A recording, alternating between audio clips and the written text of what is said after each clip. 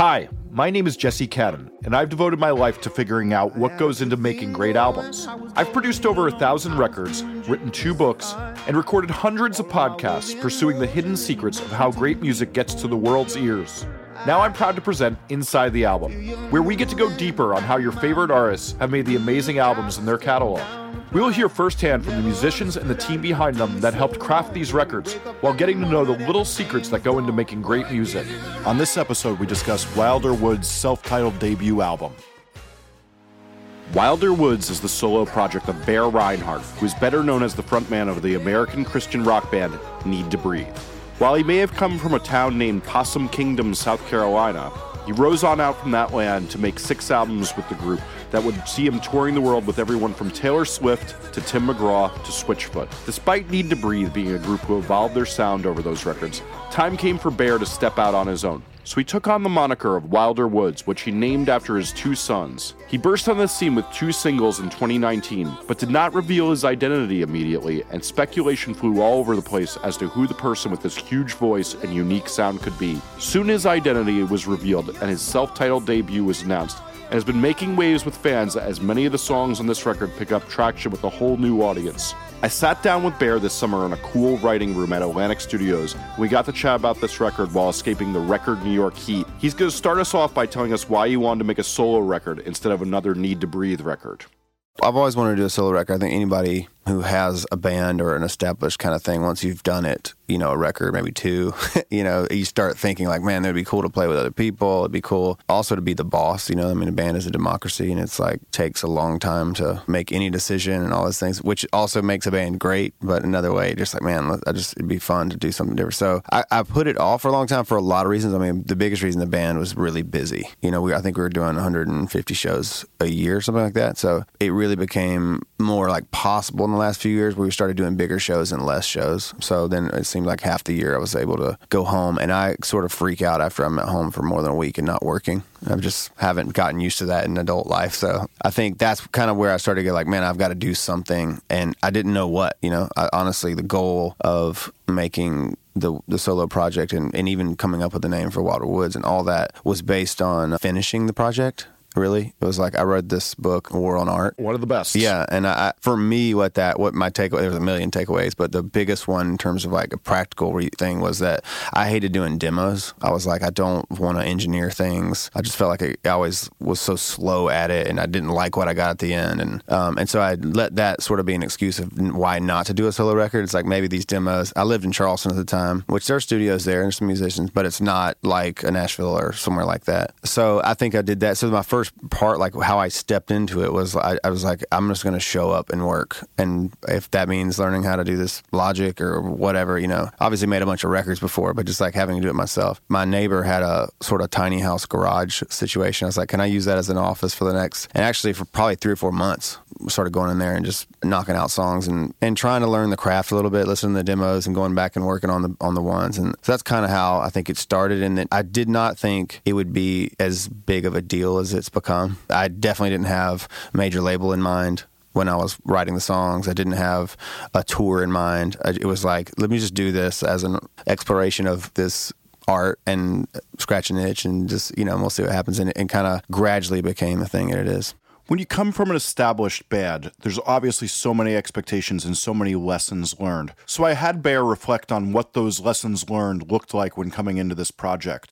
Just coming up, I was in a band, and in the band we always had, our bass player is great engineer, Seth, was always great at that. So it was like we kind of worked on things around him. He built the demos up. We knew our way around the computer, but we weren't running it. I think over the last few years, everybody has started to do their own demos at home, and everybody's kind of, in the band, everybody's gotten better at it. For me, I just hated that. I kind of had talked myself into like, I don't have a good ear for mixing. I don't have, like, I'm in the moment. I need my hands on the thing or it doesn't count. And some of those, I think, were just excuses in a lot of ways. And, what was weird about my demos, because of how bad I was at it or whatever, was also what made it unique in a way. And so I just kind of gave into that, I think. So some of this stuff was like drums, probably the hardest thing for me. Like putting a bunch of guitars down on there or like getting the textures was pretty easy. But if like actually having beats down was really tough. There's something great about being confused when you're trying to work on music. And when you get good at something, you start to get better and better at it. And somehow, like the essence, you start to lose that, I guess. When I was young, I always thought bands as they got older sucked more. You know, it's just like, that's just the way it is. They get better at what they do. And now it's like, it's not as rock and roll anymore. It's like math, and they're doing it for their own selves. It's like, so I always thought it was like that. And it's funny how it kind of is like that.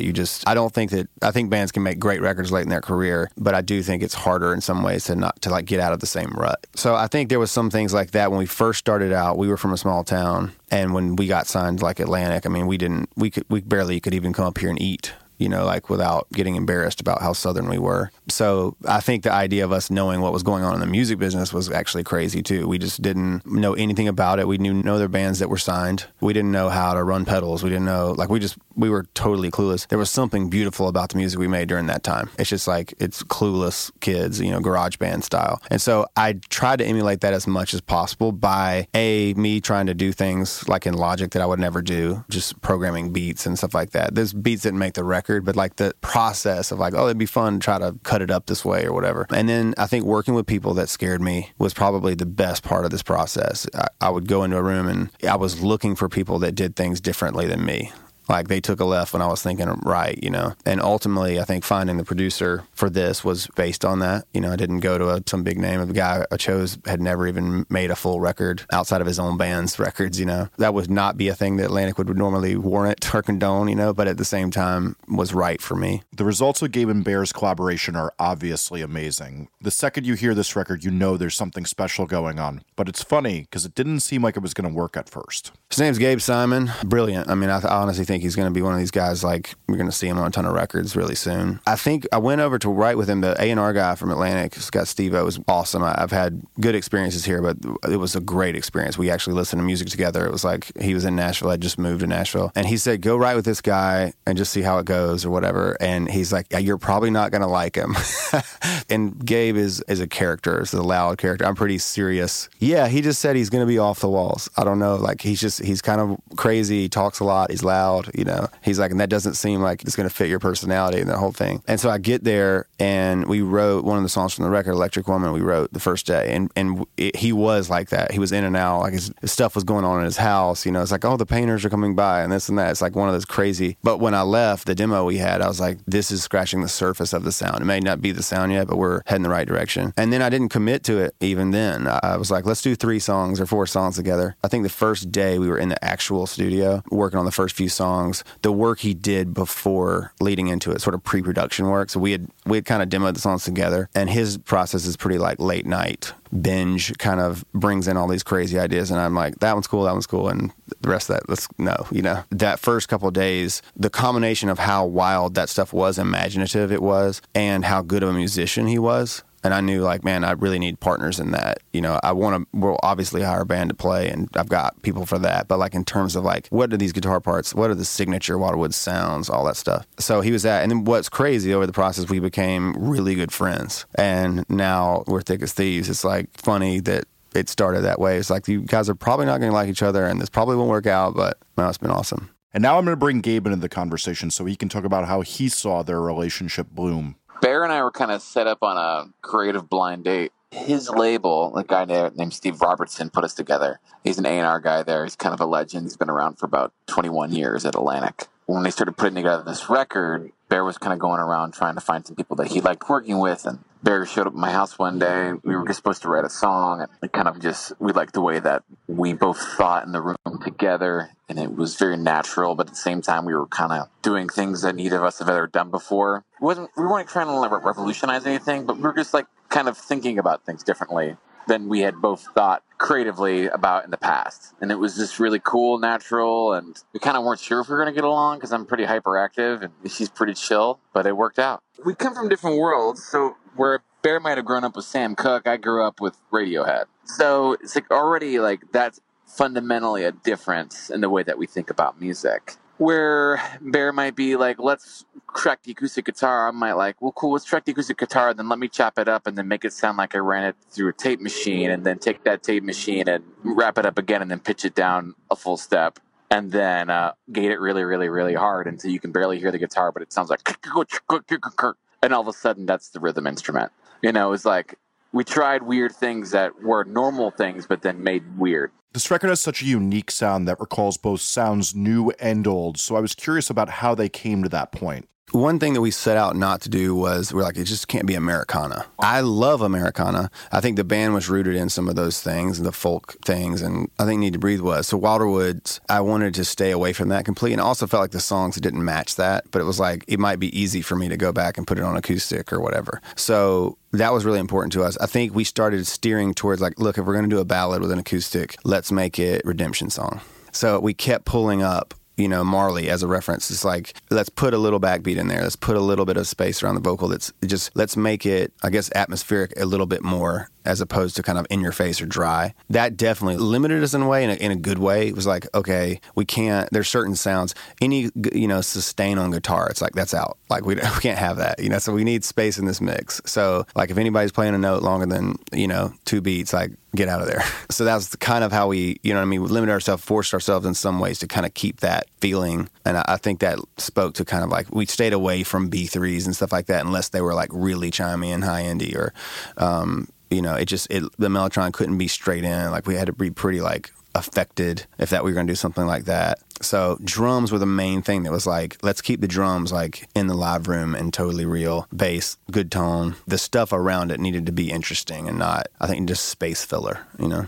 I then asked them to talk a little bit more specifically about how they shaped the songs to make this unique sound. I definitely did a lot of other songwriters, a lot of sessions where I spent probably 2 weeks first time. So after I had probably written 30 or 40 songs for Wilder Woods, I go up to Nashville. I'm like, I'm going to write the remaining ideas I have with some different writers, you know, did 10 days in a row or something crazy like that. Got back, I was like, I'm closer, but now it's like there's a song I got out of this 10 days or something like that. But now I'm getting the vibe. Like, I think the crux of it for me was finding the sound, just the hardest part. Like, I sort of took that for granted. A band finds its sound just by being on the road and it just happens, you know. This was like some sort of search in the dark, you know. And the song Sure Ain't, I actually wrote that. This guy, Josh Bruce Williams and Andy Albert. That song, when the demo started coming back and then Gabe kind of messed with it the first time, I was like, I think we have the sound. This is the window into the house. I wanted we kept using the term smoky soul sort of thing. And it's like basically the beginning of Walk On By, the Isaac Hayes track. We were like, our record has to feel like that feels. You know, anytime you put that on, people just like sink down in their chair. It just can't. It's like, it's a heavy, and there's something sexy about it. So on that track, the guitar part that was in there was interesting guitar part, but the way he kind of cut it up in a sample,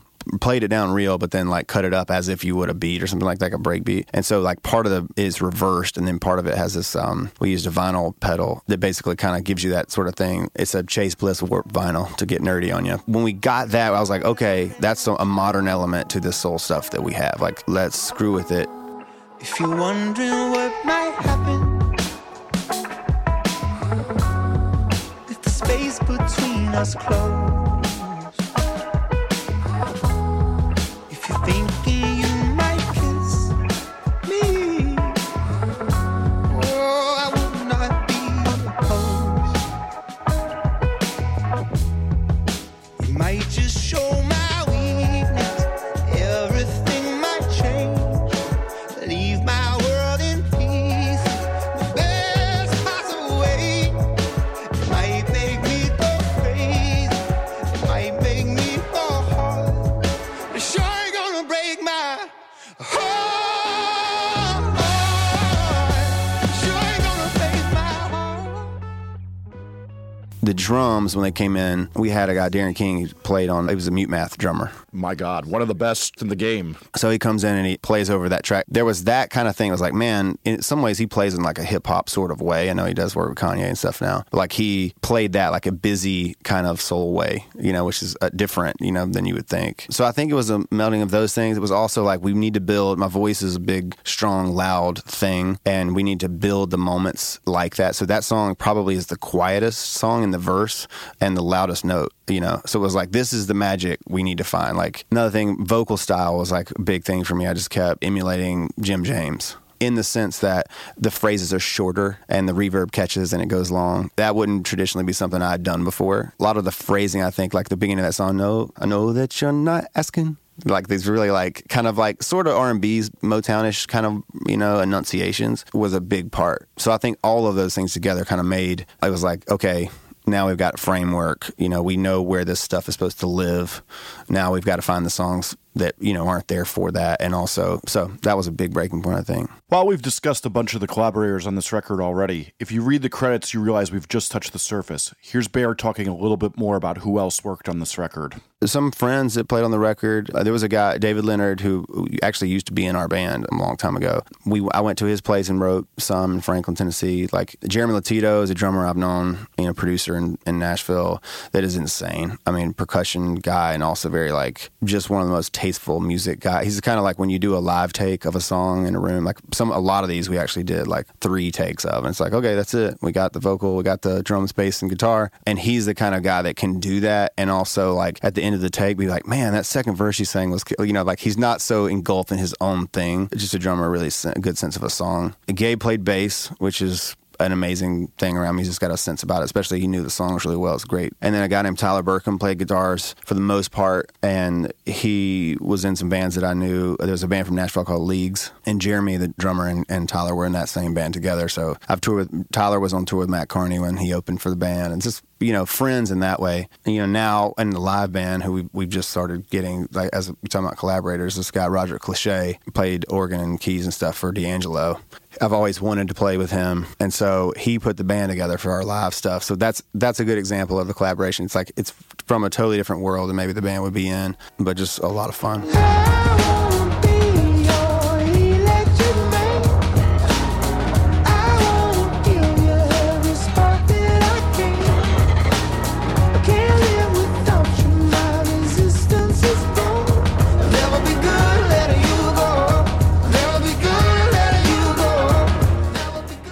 People often underestimate how much the physical space you make a record in affects the record. So I had Bear talk a little bit about where they made this record, since it has such a unique sonic imprint. Yeah, we did with 2 main sessions. Probably, I think 3 or 4 of the songs ended up from my buddy David Leonard's studio in Franklin, which was really close to my house. It was a totally different, 2 different studio experiences in the sense, like, this was more classic, like warm room, carpeted, you know, kind of like 70s-ish kind of thing. I think of like a Fleetwood Mac record or something. That's what the stuff sounded like, you know. And so that created some challenges for what we ended up making the record sound like. But we had a great time there, made some great songs. But we were looking for that room reverb, I think. And so we went to this place called Lehman Drug Company, the Nashville News Studio. They're starting to do stuff there. I mean, relatively unknown in Nashville and totally not Nashville as far as the way it looks and built. I mean, it reminded me, I'd worked in Sound City before. It reminded me of that tile floor, very like really live room. You got baffling and stuff in there, but you're not using it very much, you know. And so that really helped, I think, the sound. A lot of these songs are like 80 BPM, you know. It's like the slow, trippy tempo, you know. So to get, I think, the drums to feel like they're filling the space in that and keep it simple, the reverb in the room was huge. And so we track most things like that, trying to get the space in there. So yeah, I think the Lehman Drug thing, I think, was pretty magic. I would love to work there again. I feel like it feels like our spot, you know. It also is super simple. They have this, like, I think it's called a Tree Sound console, but it's like, you know, really, you know, pretty small, really easy for even me to work, you know. I'm like, so it just allowed us to work fast, I think, and not worry too much. Like, okay, we're getting good stuff here, and like we're putting it up. You know, we approached it I kept bringing in Temptations records as references mainly because of the panning. It was always like, let's just be aggressive with the panning. Like, let's not forget. You know, it's I think especially when you're making a record fast or that's not the way you normally do it, it's hard to kind of remind yourself, like, leave the drums all the way on the left and let's put the guitar all the way on the right, and let's like give that sort of room experience, you know. And those records, to me, when I put them on my car, I'm like, it blows my mind how good they sound. And the arrangements, obviously, were such a big part of that, classic arrangements. And so that's what we aimed at. I think Lehman's helped us do that. Another thing I think that's like huge in studios, at least for this project, is the massive window in the control room. You know, I've worked a lot of places where we couldn't communicate with a band. We were like doing a lot of standing up over the console. So you're like kind of dancing and barking the things to the bands, like nothing's going on that nobody's seeing. You know what I mean? Like, oh, did you just move something? It's like, no, I saw you move it on the or whatever. So I think that was a huge part of making. If you're doing live takes, I think that's pretty important. I then asked him to talk about the actual process of the record and what it was like making it. It was the smoothest process I've ever been a part of, and I made a lot of records. We would pretty much know what we were doing. More pre-production is kind of a archaic term, I guess, these days. But like we really demoed the songs out. We knew the arrangements before we got there. But then it was more about the drum sound. So I'd say we spend 3, 4, 5 hours on getting the drums sound going, and as that's going, we're getting bass and guitar. But for the most part, we're worried about the drum track, and then we would just play it down. I would just sing it live in the control room with them, SM7 like we're using now, and probably 4 or 5 of the vocals we cut like that, just like in the 3 live takes we did. We're just like, I think that's it. It felt good. It's like, so really effortless in that way. And I would say by dinner time, for sure by 5 or 6, we were into like overdub land on the songs. Not all the songs were like one day in that way, but like a lot of them, I would say the foundational elements of the tracks were live and done by dinner, and so then we would spend a couple hours doing overdubs and the Moog stuff, or like Mellotron through pedals and all that, just the Candy kind of things. And some of that we had sort of experimented with before we got there. So it was like, we want to put that part down, but now through a real space echo. And just kind of give it the sort of tape warble that we felt like those things needed. But really the bulk of it, was that. And a lot of like dancing around and having fun. It was, the pace of this was really refreshing to me because we just didn't slow down long enough to like worry about something. It was like, okay, we're just going with our instinct. Is this great? Or is it not? And if it's not, let's just do a different song today. And there was something about that like by 4 or 5, everybody is like in the studio, like really proud of what they've done so far. And that just, I think the morale, that was like a lot of fun. Probably all the guys that were in there, all the players produced, which I thought was really. Ian Fitchick is another guy, like he co-produced that Casey Musgraves record that won the Grammy this year, but he played piano and keys and organ and stuff and some drums on a track. He's the kind of a guy that we had in there in the sense that like all these guys know the song is important, more important than their part. Also just like when to speak up and when not to. So there was a really good chemistry to that. It's like the only time that got broken is if, the label came by or something like that. It's like there was too many people in the room or whatever. For some reason we couldn't get the like flow state going or whatever you want to call it, but it's like that was a really, I think, magic part about it. Next, I turned to producer Gabe Simon to hear his thoughts on how the process worked for this record. So when we got together, he had a handful of songs. I did a lot of pre-production in terms of putting ideas together of what I was imagining how the next, couple weeks would go in terms of creation. When we started making the record, actually at David Leonard's place, the first part of the record at David Leonard's place, even that was kind of evolving when we got into the studio. I had these full arrangements of at least 3 of the songs of how I imagined it would look like. And then I was brought on for the rest of the record, and I had about a day to prepare. In that sleepless night beforehand, I was just kind of messing around with stuff, and I came up with the rhythm and kind of general vibe of what Shireen became. And Shireen kind of became the tentpole track. It was like, we love the sound, we love the vibe, we love what we created, we love the both modern and throwback element of it. The fact that it really focuses on the vocals and the rhythm and the production is really key and really important and fun. But at the end of the day, it came back to what made that song and its storytelling so important in that song. And getting to that vocal cut at the chorus when he just shrieks like crazy. And it's just so exciting. And so when we found that, we were kind of like, okay, so we have these other 2 songs that we like from this, but I think we could write more stuff. And so basically Bear went out on tour with The Need to Breathe for another month and a half. Wrote a couple more songs, came back, we wrote for another 2 months, and then finished the record in December last year. So even though we had an idea of what we wanted to do in June, the record wasn't wrapped until December, early January. And it was evolving as we were doing that.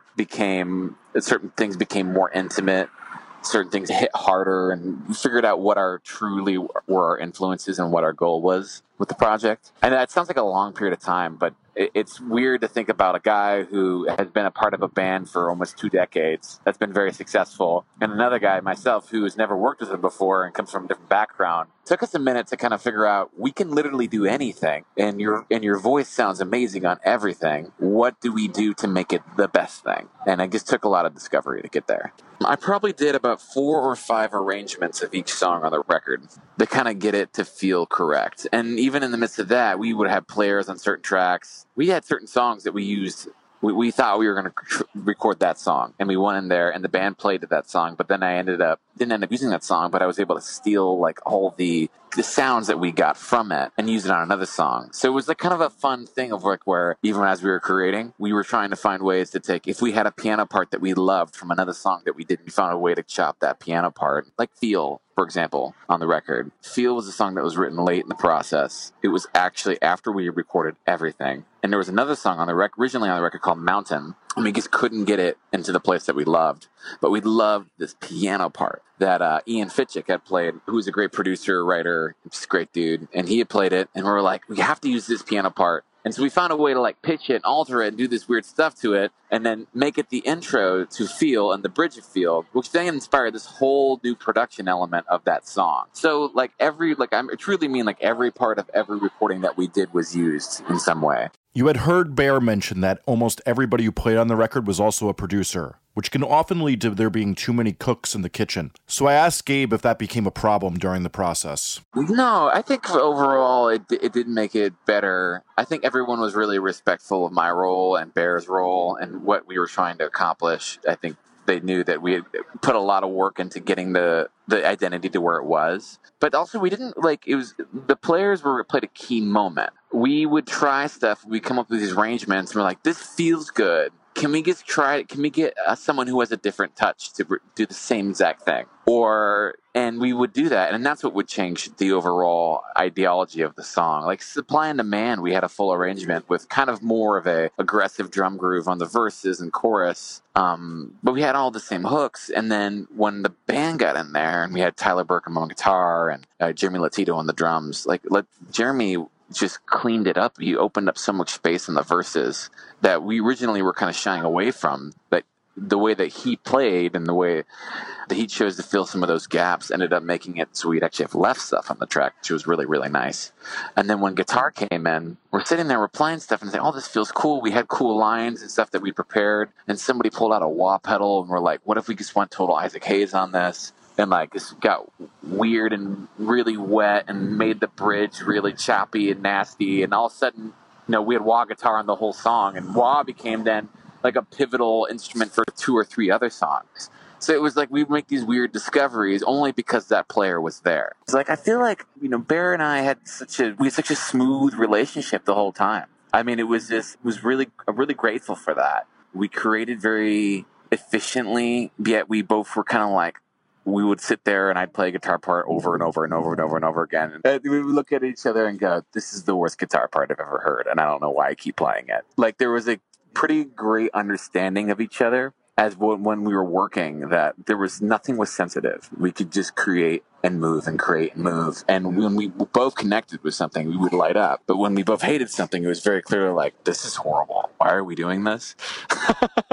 It was great. I worked myself to exhaustion, and he put me up at a hotel room one night and bought me a White Russian and was like, go to bed. But it was it was pretty chill. We had a really great record process. With Gabe talking about how often they changed directions on these songs, I asked Bear about how many songs were left on the cutting room floor. I think there's probably 20 or 30 legit songs but I don't think we were good enough about pretty disciplined with the tracking of them. I think there's a couple of B-sides that we probably will end up playing live some, and maybe we'll put out at some point that felt like we made them in the album. But we were pretty good about that. A few of the things happened naturally, so we kind of painted ourselves into a corner in an interesting way. But Light Shine In is the first track on the record, and that was one of these stream of conscious kind of lyrics that I had written, and so we had put it into 3 different songs. It was almost like a manifesto. I was like, I want this to start the record, but I don't know what the music thing should be. And I think it was 2 days before we were out of the studio, somebody's playing feedback, in the room downstairs, and it's like, okay, I think we got a track. So that song came about very naturally in that way, but most other stuff, I feel like we went in, we're trying to cut these 5, and we've got to get them. One of the hardest things to do when you have all those extra songs is to whittle down what should be on the record. So I asked Bear about how they went about that. Yeah, I think I have a really good sense of what makes an album. now, like after having made 6 records with the band. I think there's a sense like as you're writing, what we need an up-tempo track, or we need a track that is a little lighter, or we need a track that, you know, showcases this part of your voice, or what. I don't think it's always exactly the same. I wouldn't say I have some sort of like template for what record you're trying to make. But when you have the first 5 or 6 songs, you're like, I start making that conversation with myself, like, you know, would I be miserable if I don't put this song on the record? And if you can get that list of songs up to 5 or 6, then I think writing the other half of the record in a lot of ways is about writing for the holes that you see in the album so far.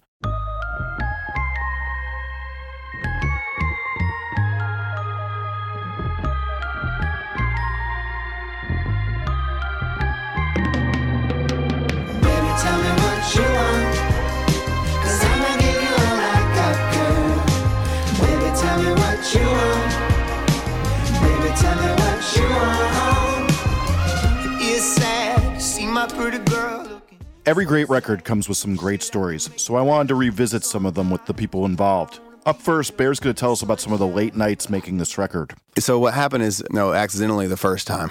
And it was like, man, I got to get this vocal in. They're asking for this song at this time or whatever. It's like, and he's like, man, I got a session about love. Why don't you come by after dinner or something like that? And it ended up, I got there late or something. And it's like, next thing you know, it's like this, Kaysen has a studio on top of a hill in Nashville, and that kind of like in the woods, you know, we got this crazy driveway, and then there was like a vibe up there that I wasn't prepared for really, and it went great, and we sent the vocal out to everybody, producers and everybody, and they freaked about it. And we came into this, we actually did a stereo thing, which our mixers all hated us for, obviously. But we did it because when we demoed Someday Soon, we were playing the guitar on a couch with a stereo mic set up, you know, like Audio-Technicas. As I did it, I was like, let me just do the demo, let me sing the demo into these same mics. And that way, it'll just give us the sort of thing. Let's just make sure we don't have phase things, but let's just see what happens.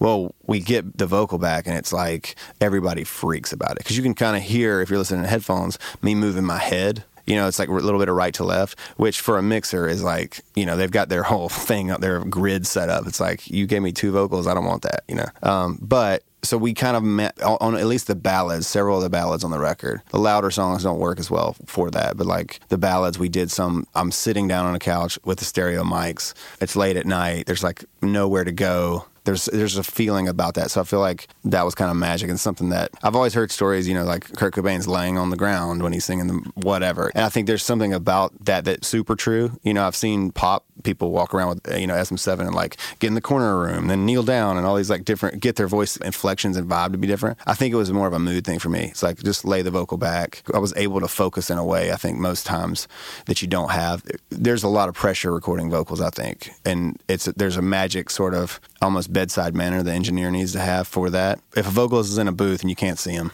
then you've got this, you know, engineer in there, and he's like, oh, let's just do one more. It's a little pitchy right there. And it's like, in your mind, you're thinking, oh, that was terrible. You know, I suck. I can't sing anymore. And there's no like positive feedback. So I think for me, like being in the control room the way we did it, and being there late at night and kind of just relax, it helped a lot. Next, we have longtime collaborator David Leonard talking about when Bear bought his house and how that story made it onto the record. I think one of the songs that I got to write with him that is on the House Hillside house, you know, it was a pretty special time. It was like right before Bear moved here, he was coming out and we were writing songs. I remembered somebody told me that this guy a friend of ours was selling a house out in Brentwood, and I was like, man, we should just go check it out. And we drove up there, and we drove up to the place, and the house set up on this big old hill and kind of overlooks Franklin. And I remember driving up there, and we walked around, and we looked around, and we were just talking about the place the whole time. And we came back, and immediately we wrote the song, and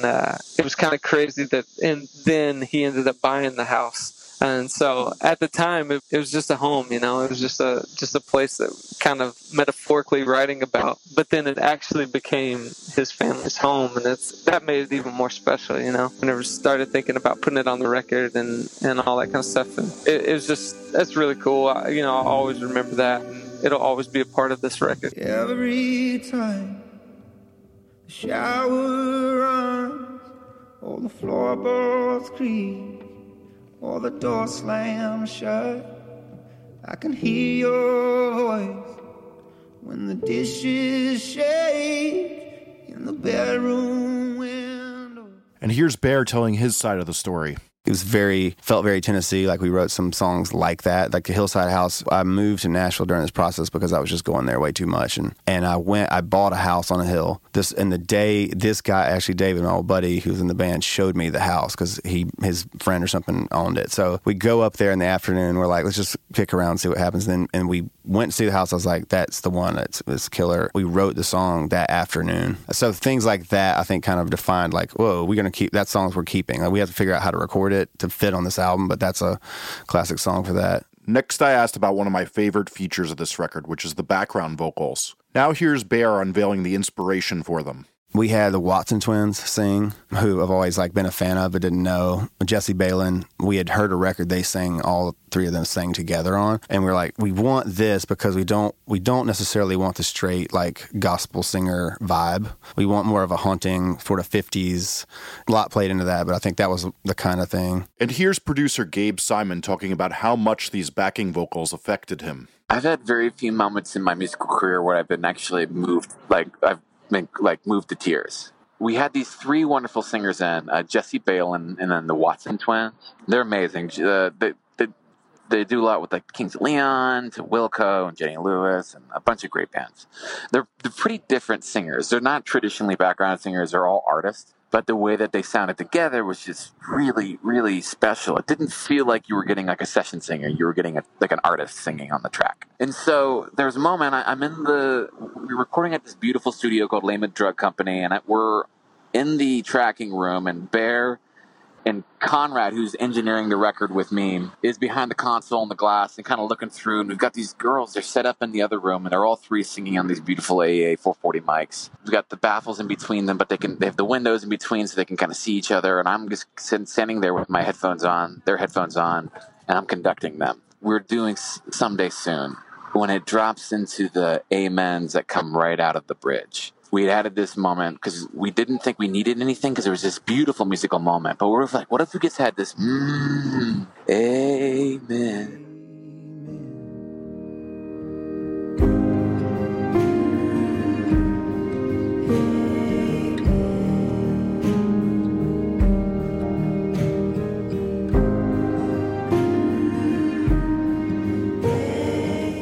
They kind of solidify what the song lyrically had been talking about. Because I think that moment at the end of the bridge might have been forgotten lyrically if we hadn't done that. I'm standing there and I'm listening to them sing, and I'm losing it. And I come back into the control room after we tracked, and it's just Conrad and Bear were all so emotional. And it was just, we knew we had captured something really unique and special. We had gone to a moment in history and time that felt like we were in a different era of making music, where 95% of what I do is looking at a computer. And that whole day was just looking at singers and listening and hearing and putting that over top of music that we'd worked very hard to make simple and beautiful. And the whole experience was just otherworldly.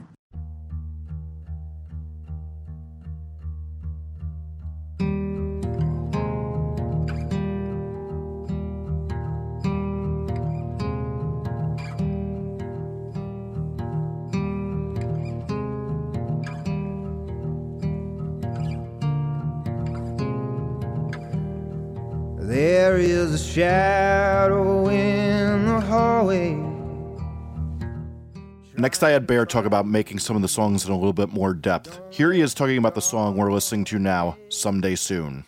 Someday Soon is an interesting one to me because I wrote with two guys that I really didn't know that well at the time, as Trent Dabbs and Kason Cooley. And now I know much better, become friends. But I went over to Kason's place. I actually wrote a song for a soundtrack. We were like, we don't have time to cut this. I wanted a girl singer on it. So I was like, anyway, spend the first half of the day doing something completely different.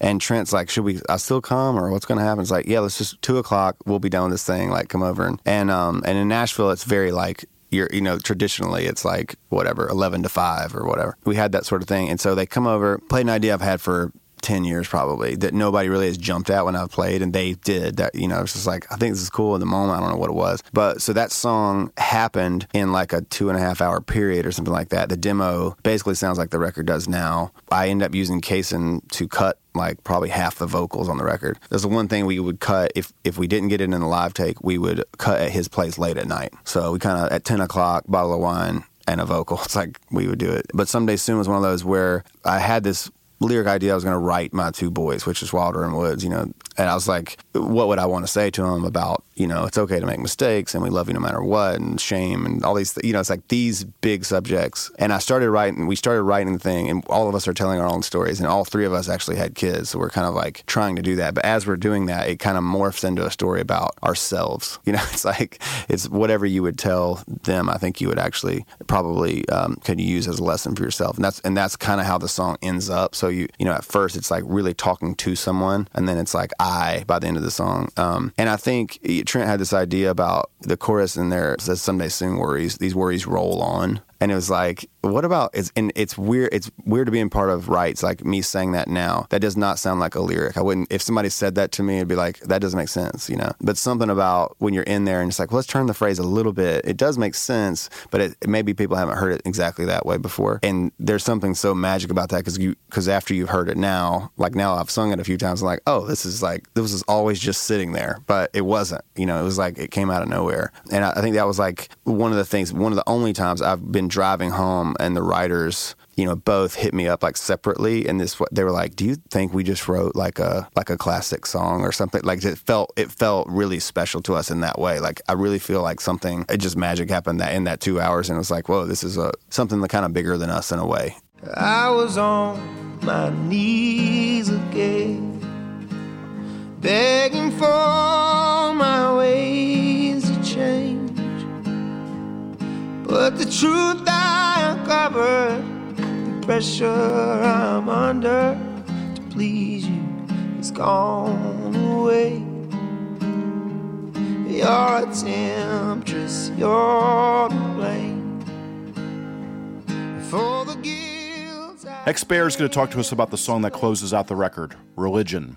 Yeah, I mean, Religion is one of those, it's probably like, I feel like it's interesting coming from me. I think people who are fans of, I grew up, my dad was a pastor, and I've got plenty of sort of beef, just like most people do with church and all of that, and guilt and religion and all this, and kind of how those swirl around. I think that I'm probably one of those who hasn't totally thrown out the baby with the bathwater, you know, in a way. But I do still have like a lot of deep-seated things that feel, you know, I think we just live in a time where a lot of religion is commercialized, unfortunately, you know, and I think even in North America, as opposed to, you know, whatever. So I think that's something I was just trying to battle with. And it's like, how do I do that through my own story and hopefully not also be disrespectful, you know, in a way. And so that song, I think, was one of those that I did write by myself. It was one of those, I actually had gone over that tiny house late at night that I was writing in early on in the process. And it's also the first demo I made that I was like, I think I like this. I kept putting on a goal sheet people would see, like they'd say, make a demo you're proud of. They're like, what does that even mean? I was like, I don't know, but I think I'll know it when I hear it, you know. That was one where just mostly acoustic and vocal, and really nothing changed from, you know, the record. I think we actually used the acoustic that I tracked in that tiny house on the album. It's the final track on the record, and so I'm very proud of the way that came. And I also feel like it was important to kind of beginning and end the record in a way. I've always thought that's like very important in like the statements that you're making. And so I feel like Light Shine In is the first track and has this manifesto kind of thing about, you know, about how intention is what matters and all these things. And then, you know, Religion is this kind of like, man, I've been beat down by this thing. This is some common ground we have. So anyway, I think that's, you know, probably my bookends, I guess, for this chapter. Let your light shine in. Let your light shine in. Let your light shine in. Let your light shine in. Let your light shine in. Let your light shine in. Oh, you children. To wrap things up, I talked to his collaborators about what they think makes him unique. Here's Gabe Simon. You know, I probably met a lot of people and interviewed a lot of people, and it's like when you meet someone who can sing, you're like, wow, that person's an amazing singer. It's too bad that maybe this person will never get noticed or no one will ever care or whatever. The amazing thing about Bear is that Bear has this will that I've never seen in an artist before, that has not evaporated with time and with making many records and touring and playing in big rooms, you know, 12,000 people a night. It has not evaporated his desire to work harder and push harder and be better and practice more than everyone else. And even when he's not as good at something, he wants to be at least the hardest working at it. So that combo of probably, remember Steve Robertson in Atlantic called me and said, I've got this guy that I want you to write with. He probably has the best voice at this label I've ever heard. So put that together with that work ethic and that level of drive, and I feel like he can truly will success into existence. And to finish us off, here's David Leonard talking about what he thinks makes Bear unique. Fell in love with the guy. He's something that's pretty special. You know, you don't meet many people who write songs the way that he does and has a voice the way that he does. And so, you know, I gravitated towards him and what he does for sure. Man, the guy has drive like nobody else. And he has the smarts of doing this for the last 20 years. He is constantly a person who's learning and trying to grow, and the man's never going to take no for an answer. If there's a hurdle that comes along, he's always going to try to figure out a way to make it work and to figure out how to make it better. And it drives me. It's made me a better producer. It's made me a better musician. I'm excited for him. Electric woman, put your curse on me. Can't keep my distance, you're the power I need. Sometimes I'm helpless, you're too far to reach. Electric woman, won't you set me free? You know you're sending no shots. Thank you for listening. You can find all the episodes of Inside the Album on your favorite podcast app. Wilder Wood's self-titled debut album is out now.